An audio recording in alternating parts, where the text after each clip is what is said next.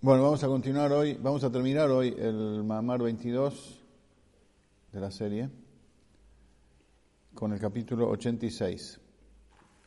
Venimos viendo la primera explicación que el Ramak, que Rabbi Moshe Cordovero da acerca de la Sefirot, que las Sefirot son el canal de expresión de Hashem, a través de las cuales Él crea, que Sefirá deriva de Mispar. Mispar significa cuenta, número.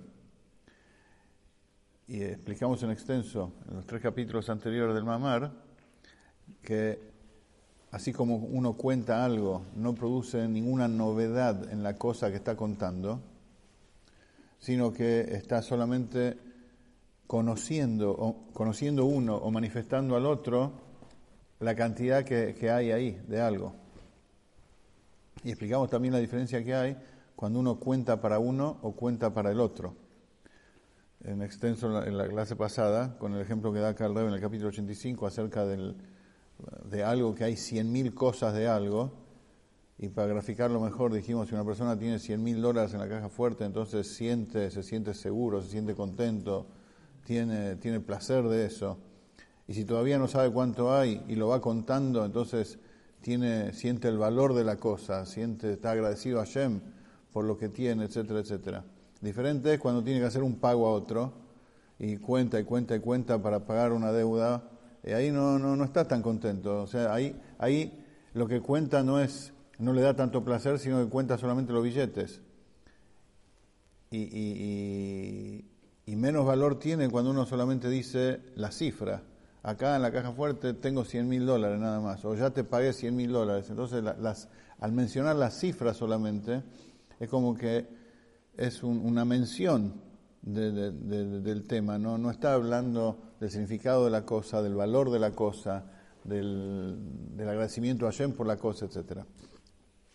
Bueno, este ejemplo sirve para entender cómo se van desarrollando, cómo Hashem se va acercando a nosotros en todo el proceso de ocultación de Hashem, en donde progresivamente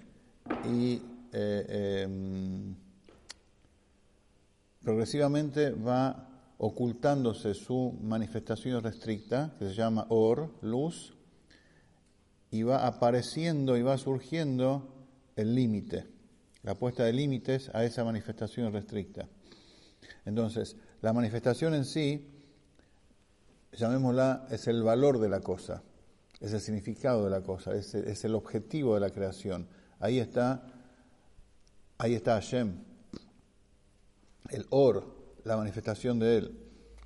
La puesta de límite por parte de Hashem es la distancia que Él va poniendo, va ocultando su presencia, va ocultando la intensidad del significado y del valor de las cosas, y a medida que avanza el proceso de creación, que se ve solamente lo externo de lo externo, lo externo de lo externo de lo externo, hasta que queda solamente, digamos, la mera cuenta del tema, cuántas cosas hay, e incluso como si fuera una mención del origen nada más de la cosa. Porque todo lo que hay acá en este mundo físico está siendo creado por su fuente espiritual, por su vida espiritual. Ahora nosotros vemos la cáscara nada más, la cáscara externa, entonces es como que contamos la faceta externa nada más, y si sabemos, porque somos conscientes de que somos creados permanentemente por la luz de Hashem, es como que al estar nosotros acá, simplemente somos como una mención, un recuerdo de esa luz. No pasa nada, debe ser que me dice que tiene poca batería, está todo bien. Sigue grabando. Ahora, en este capítulo 86, el Rebbe este ejemplo lo va a ubicar mejor en todo lo que es la Sefirot. Estamos hablando que las Sefirot son, en el mundo de Atzilut, es la primera aparición de la puesta de límites que Hashem tiene oculta consigo mismo. O sea, vamos a traer otro ejemplo para entender un poco mejor. Cuando una persona entiende algo para sí mismo, lo entiende así de rápidamente en su intelecto. Ahora, después para transmitirlo a los demás, lleva todo un proceso. Lleva todo un proceso de elegir qué decir, cómo decirlo, y después cuando lo dice, elegir las palabras, o sea, va contrayéndose la idea hasta que lo puede transmitir y hacerlo, y que esté fuera de él eso, ¿sí? Lo mismo pasa, salvando las distancias, con la creación de Hashem. Primero la cosa está consigo misma, con él mismo, y después se va contrayendo hasta que llega a la Sefirá de Malhut, que dentro de lo que es el esquema de la Sefirot, que son los 10 canales de expresión de Hashem, la última, como explicamos antes, que es la que Hashem se oculta y pone distancia y puede hacer a partir de ahí un otro, ¿sí? Es donde aparece la puesta de límites, digamos, de manera más expresa. Hasta Malhut es como el desarrollo de la ocultación de su presencia gradualmente, progresivamente, y se va ocultando y va apareciendo más y más y más el límite y va ocultándose más y más y más la luz. ¿Sí? En Malhut ya queda lo externo. La última faceta de Malhut queda lo externo, que es el Kli, que es el vehículo, que la herramienta para crear vendría a ser en este caso. En primera instancia, en la Sefirot del mundo de Atzilut, el Kli, digamos, el vehículo, es solamente como que toca. ¿Qué significa que toca la luz? Toca la expresión. La luz, cuando hablamos de luz, es la expresión de Hashem. Es Hashem hablando. El Kli es la herramienta para canalizar esa expresión y hacer un otro a imagen y semejanza. Ahora, el desarrollo ese se va dando así. Hay Pnimiut Haor, Hitzoniut Haor, Pnimiut Kli y Hitzoniut Kli. Está lo interno y la esencia de la luz, lo externo de la luz. Lo interno del Kli y lo externo del Kli. En otras palabras, está lo esencial y lo interno de la manifestación de él como es él, y está lo externo de eso, la faceta externa de eso que ya puede, digamos, ya está preparada como para salir hacia afuera, como para separarse de lo que es él. Y a su vez, el límite, el canal de expresión ese también tiene una faceta interna y una externa. La luz y el Kli son dos opuestos. La luz representa la manifestación infinita de Hashem, irrestricta de Hashem. El Kli viene a ser el límite. Entonces, ¿cómo puede ser que coexisten? Para eso tiene que haber un punto de contacto en donde algo de común tienen, en donde primero se oculta la intensidad esencial de la luz, por un lado, y como en la cabeza de uno cuando quiere transmitir a otro un concepto. Primero, digamos, frena su caudal de ideas, la frena para consigo mismo y piensa en el otro. Pero todavía estoy conmigo mismo pensando en el otro. Eso vendría a ser la faceta externa de la luz. Con él mismo ya pensar en el otro, pero todavía está con él, todavía es luz, todavía es él. Ahora, hay dos facetas en el Kli. Lo interno del Kli y lo externo del Kli. O sea, el vehículo ese para llevar la idea hacia afuera, también en la persona hay dos facetas. Está el pensamiento y está la palabra. El pensamiento vendría a ser lo interno del Kli, en donde el canal, la puesta de límite y el canal de expresión todavía es muy sutil, es espiritual, está en la cabeza, conmigo. Pero ya ahí empiezo a desmembrar la idea, ya no es como lo pienso profundo conmigo sin letras. En el pensamiento ya la idea ya se canaliza en letras, ya lo hablo para mí mismo, un nivel inferior. Es decir, ahí eso se llama el pnimiut del Kli, la parte interna del Kli. El Kli pone límite, es lo opuesto a la manifestación. Pero el Kli mismo tiene una faceta que no se opone del todo, que es espiritual, como en el pensamiento. Y no solo eso, No solo eso, vamos a ir un poco más profundo todavía. ¿Para qué Hashem hace el Kli? ¿Para qué Hashem manifiesta en la Sefirá el límite, su propia capacidad de límite? Porque el objetivo es hacer un otro que se sienta autónomo. Ese es el objetivo final, nosotros, y que nosotros hagamos una dirá para él, una morada para él. Ahora, en la parte interna del Kli, significa, en lo interno es como decir, se siente la verdad. En lo interno uno está conectado con uno, con la idea en sí, con la verdad. Entonces, el Kli, la parte interna del límite, ¿qué significa la parte interna del límite? ¿Cuál es el objetivo verdadero de la puesta de límites? Es que al final se manifieste Hashem dentro del límite. Entonces, en lo interno del límite no hay ocultación del todo, porque en lo interno del límite se siente que el objetivo es la manifestación. Por eso, lo interno del límite es como las letras del pensamiento, en donde no hay ocultación del todo todavía. Las letras de la palabra, ahí cuando uno expresa la idea, entonces ahí la luz intelectual no se siente prácticamente. O sea, hay que ser muy hábil, muy habilidoso y tener mucha riqueza y mucha habilidad en la palabra para poder transmitir realmente la idea que uno tiene. En cambio, en el pensamiento con uno mismo, con pocos pensamientos, uno ya pone todo lo que sabe. ¿Por qué es así? Porque en lo interno del Kli no hay contradicción con la manifestación, al contrario. Lo interno del límite, de vuelta, el objetivo. Interno le hace objetivo, la verdad. ¿Para qué está el límite? Para manifestar. Entonces no hay ocultación ahí. Entonces así también en la Sefirot. En la Sefirot, cuando hablamos de la Sefirot del mundo de Atzilut, no de Malhut, hasta Malhut, o sea, es Hashem consigo mismo todavía en esa Sefirot. Malhut ya es la herramienta para hacer un otro. Entonces, pero hasta Malhut es como los Kelim son como las letras del pensamiento, en donde lo que prima ahí todavía es la idea, todavía es la luz. Entonces, ahí está el pnimiut, lo interior del vehículo, en donde no hay oposición todavía a la manifestación de la luz de Hashem. Por eso, ¿qué se manifiesta ahí? Se manifiestan los diferentes matices de la Sefirot, Jochma, Binah, Dat, pero todavía no están separados de la unicidad de Hashem. Incluso todavía no están del todo separados entre ellas.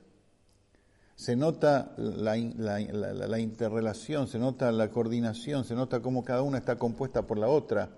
O sea, ahí cuando actúa el Kli en primera instancia, la división, hay segmentación, pero es una segmentación muy sutil, todavía divina, todavía espiritual, en donde prima la idea, en donde prima el objetivo. Que ahí se están preparando recién para después ocultar todo eso y entrar bajo el efecto del hitzoniut, de lo externo del Kli, que vendría a ser la palabra, que eso es Malhut. Y ahí, recién a partir de ahí, esa es la herramienta con la cual Hashem crea con su palabra, hace un otro. Entonces, en Malhut, en esa dimensión, en ese estado, digamos, empieza a jugar lo externo, que es la palabra, y a su vez,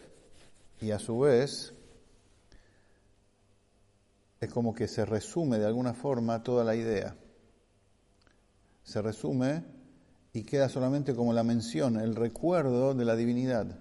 Y a partir de ahí se empieza a crear algo externo.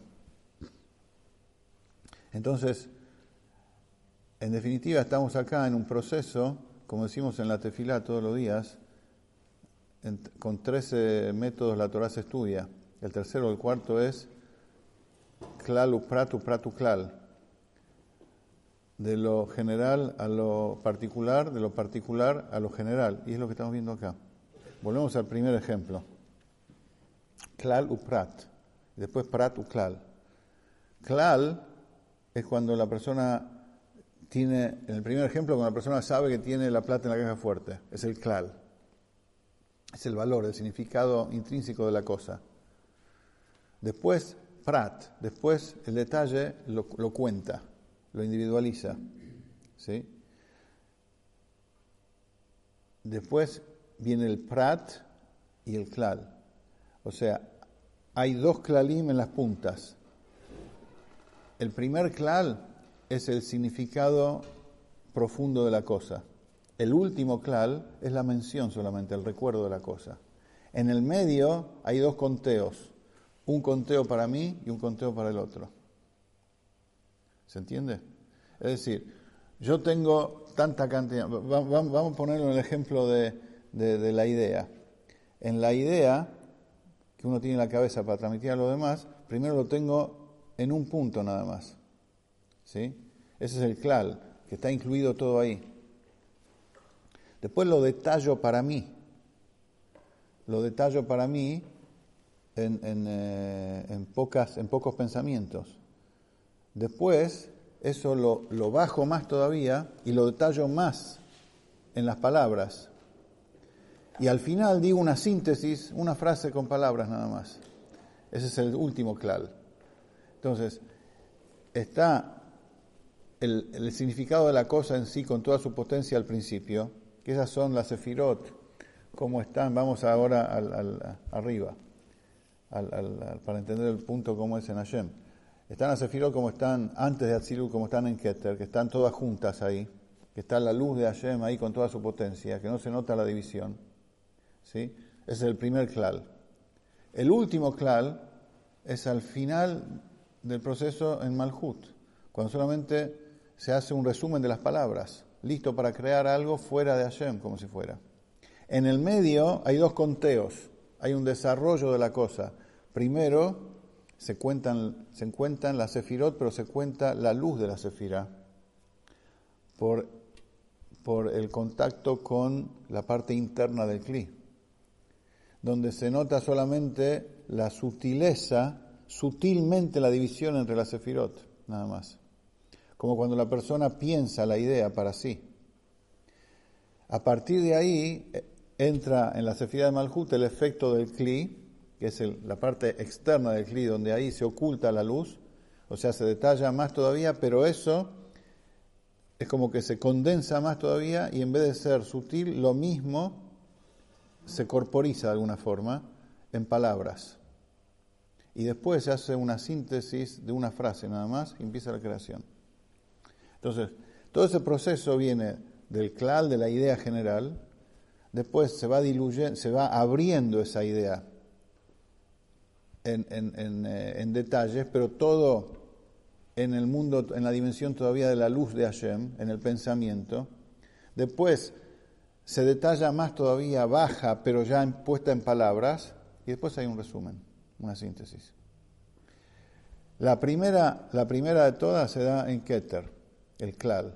La segunda es la acción del gvul de Hashem, del límite de Hashem, como efecto de la parte interna, de la verdad del límite, de la verdad del kli, que ahí se nota los matices del or en el pensamiento. Se nota que es Jochma, se nota que hay Biná, pero todavía está todo muy sutil.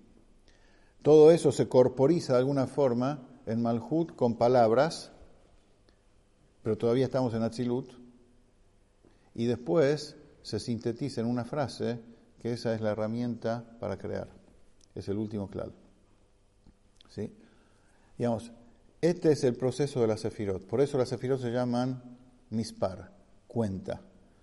Porque el efecto de la cuenta, como dijimos al principio, es que me dice lo que había oculto, pero no cambia. Acá también, las sefirot el proceso es mostrarme lo que había oculto en Hashem, en la sefirot oculta esos 10 matices, y se van desarrollando y cada vez más corporizando, pero no se hace nada nuevo. Es como que va mostrando lo que había en lo oculto del oculto de Hashem. Y con ese formato se crea todo. Ese es el significado que las sefirot se llaman mispar.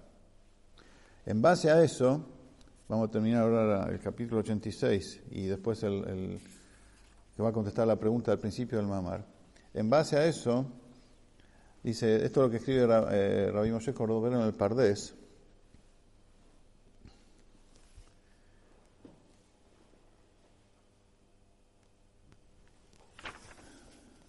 En base a eso se va a entender por qué sobre las almas judías está escrito Asher lo yisaper, que no se van a contar. Es un mispar Asher lo yisaper, una cuenta que no se cuenta. Hay un pasú que dice así: Mispar ne Israel Asher lo yisaper merov. La cuenta, la cantidad de los judíos que no se va a contar por lo mucho que son. Entonces, parece que se contradice el mismo versículo. Dice, la cuenta de los judíos que no se va a contar. ¿Hay una cuenta o no hay una cuenta? Primero dice la cuenta, pero hay una cuenta que no se cuenta. ¿Cómo es esto? Y el punto es así. Hay una cuenta, que ese es el efecto de los Keilim, el efecto de la corporización de la idea. Y la cuenta hace que las cosas se noten. 1, 2, 3, 4 se nota. Pero dice, los judíos son una cuenta que no se va a contar. ¿Por qué? Porque el poder del Yehudí es que en la dimensión de la palabra y de la síntesis, donde está lo externo solamente, que es el estado de la cuenta, donde todo está separado. Acá tengo un vaso, acá tengo una servilleta, acá tengo un libro, y está todo separado. Los cuerpos, cada uno separado del otro, ¿sí? En esa dimensión donde hay una cuenta, lo yisaper, ahí se va a introducir la dimensión que no hay número, que no hay cuenta, la dimensión del or, la dimensión de la luz, la dimensión del pensamiento, donde Hashem habla consigo mismo. En esa cuenta, en esa dimensión de separación, el Yehudí tiene la fuerza de introducir lo que no se cuenta, que se sienta la dimensión anterior que no se cuenta.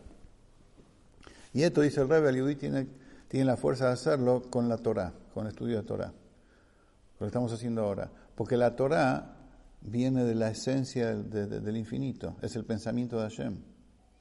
Entonces, un alma judía con la Torá es una bomba atómica. El alma es una parte de Hashem. La Torah es el pensamiento de Hashem. Cuando el Yehudí, que es un alma, que es divina, agarra la Torah, empieza a estudiar Torah y se entusiasma con la Torah y enseña Torah y vive con la Torah, transforma el mundo entero. ¿Por qué?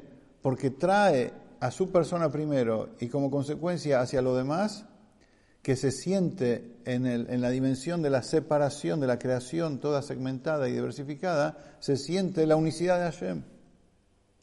Se siente que en realidad todo es uno. Mispar Asher lo yisaper, la cuenta que en realidad no es cuenta, no se cuenta. Con la Torah y al final dice también con la Teshuvah. Porque la Teshuvah es la fuerza que trae y despierta la esencia del alma, donde no hay cuerpo, donde no hay división. Entonces uno puede traer la esencia al cuerpo de uno y al ambiente de uno. Y con esto se contesta al principio. Dijimos que este es un mamar que el Rebbe dijo en Shmini Atzeret Simchat Torah. La pregunta era por qué el día este se llama Shmini, octavo, si en realidad es un Hag B'Fnei Atzmo, si en realidad es una fiesta en sí misma. Y vemos en realidad que el Korban de Shmini Atzeret es un animal, a diferencia de todos los 7 días anteriores de Sukkot, que va bajando de 13, 12, 11, 10, etc. Son un montón. En realidad, como explica Hasidut, y el Rebbe lo trae acá sintéticamente, el significado de los Hagim de Tishrei, desde Rosh Hashanah, Yom Kippur, Sukkot y Simchat Torah, es el mismo. Solamente que Rosh Hashanah y Yom Kippur está la cosa en estado profundo espiritual en el alma. Sukkot y Simchat Torah, lo mismo se manifiesta. ¿A qué tenemos que buscar nosotros? Tenemos que buscar la conexión profunda con Hashem, Kabbalatol. Kabbalatol, o sea, entregarse completamente a Hashem y hacer Teshuvah. Eso es Rosh Hashanah y Kippur. Ahora, eso en Rosh Hashanah y Kippur está como escondido en el alma. está en el sentimiento profundo de uno. ¿Dónde sale a la luz? Sale a la luz en Sukkot. En Sukkot sale a la luz porque ahí salimos con el Lulav, salimos con el Etrog, mostramos que estamos contentos, mostramos que somos Yehudim, invadimos la vereda con Sukkot, etc. Y en el Bet HaMikdash se traía cientos de animales, que esos animales representaban, no cientos, en total eran 70. Esos animales representaban a todos los pueblos del mundo. O sea, a toda la diversidad habida y por haber, se traía bendición en el Bet HaMikdash en los días de Sukkot. Viene Shmini Atzeret al último y dice a Hashem, quédense conmigo un día más y vamos a sacrificar solamente un animal. Ese animal representa la no cuenta, el no número. Es decir, todo lo que uno despertó en lo profundo del alma dentro de Rosh Hashanah y Sukkot tiene que internalizarse en el intelecto y en las emociones de uno. El intelecto y las emociones de uno viene a ser como ya la segmentación dentro de uno mismo, la variedad de fuerzas y criterios y entendimiento dentro de uno mismo. En esa variedad dentro de uno mismo tiene que iluminar el no número, el Ein Mispar, que no hay número, por eso uno solamente. Entonces, vemos cómo el Rebbe maravillosamente encaja perfecto todo el desarrollo del concepto de la Sefirot con el significado de Shmini Atzeret. O sea, el Rebbe dijo este mamá en Shmini Atzeret.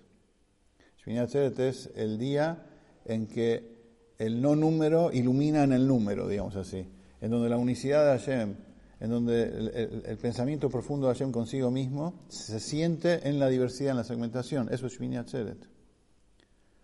Y dijo este mamar justo empezando el concepto de la Sefirot en Shmini Atzeret. Continúa la próxima, creo que la próxima es Shabbat Noach. Entonces vamos a ver qué nos depara el Rebbe en la que viene. Seguimos.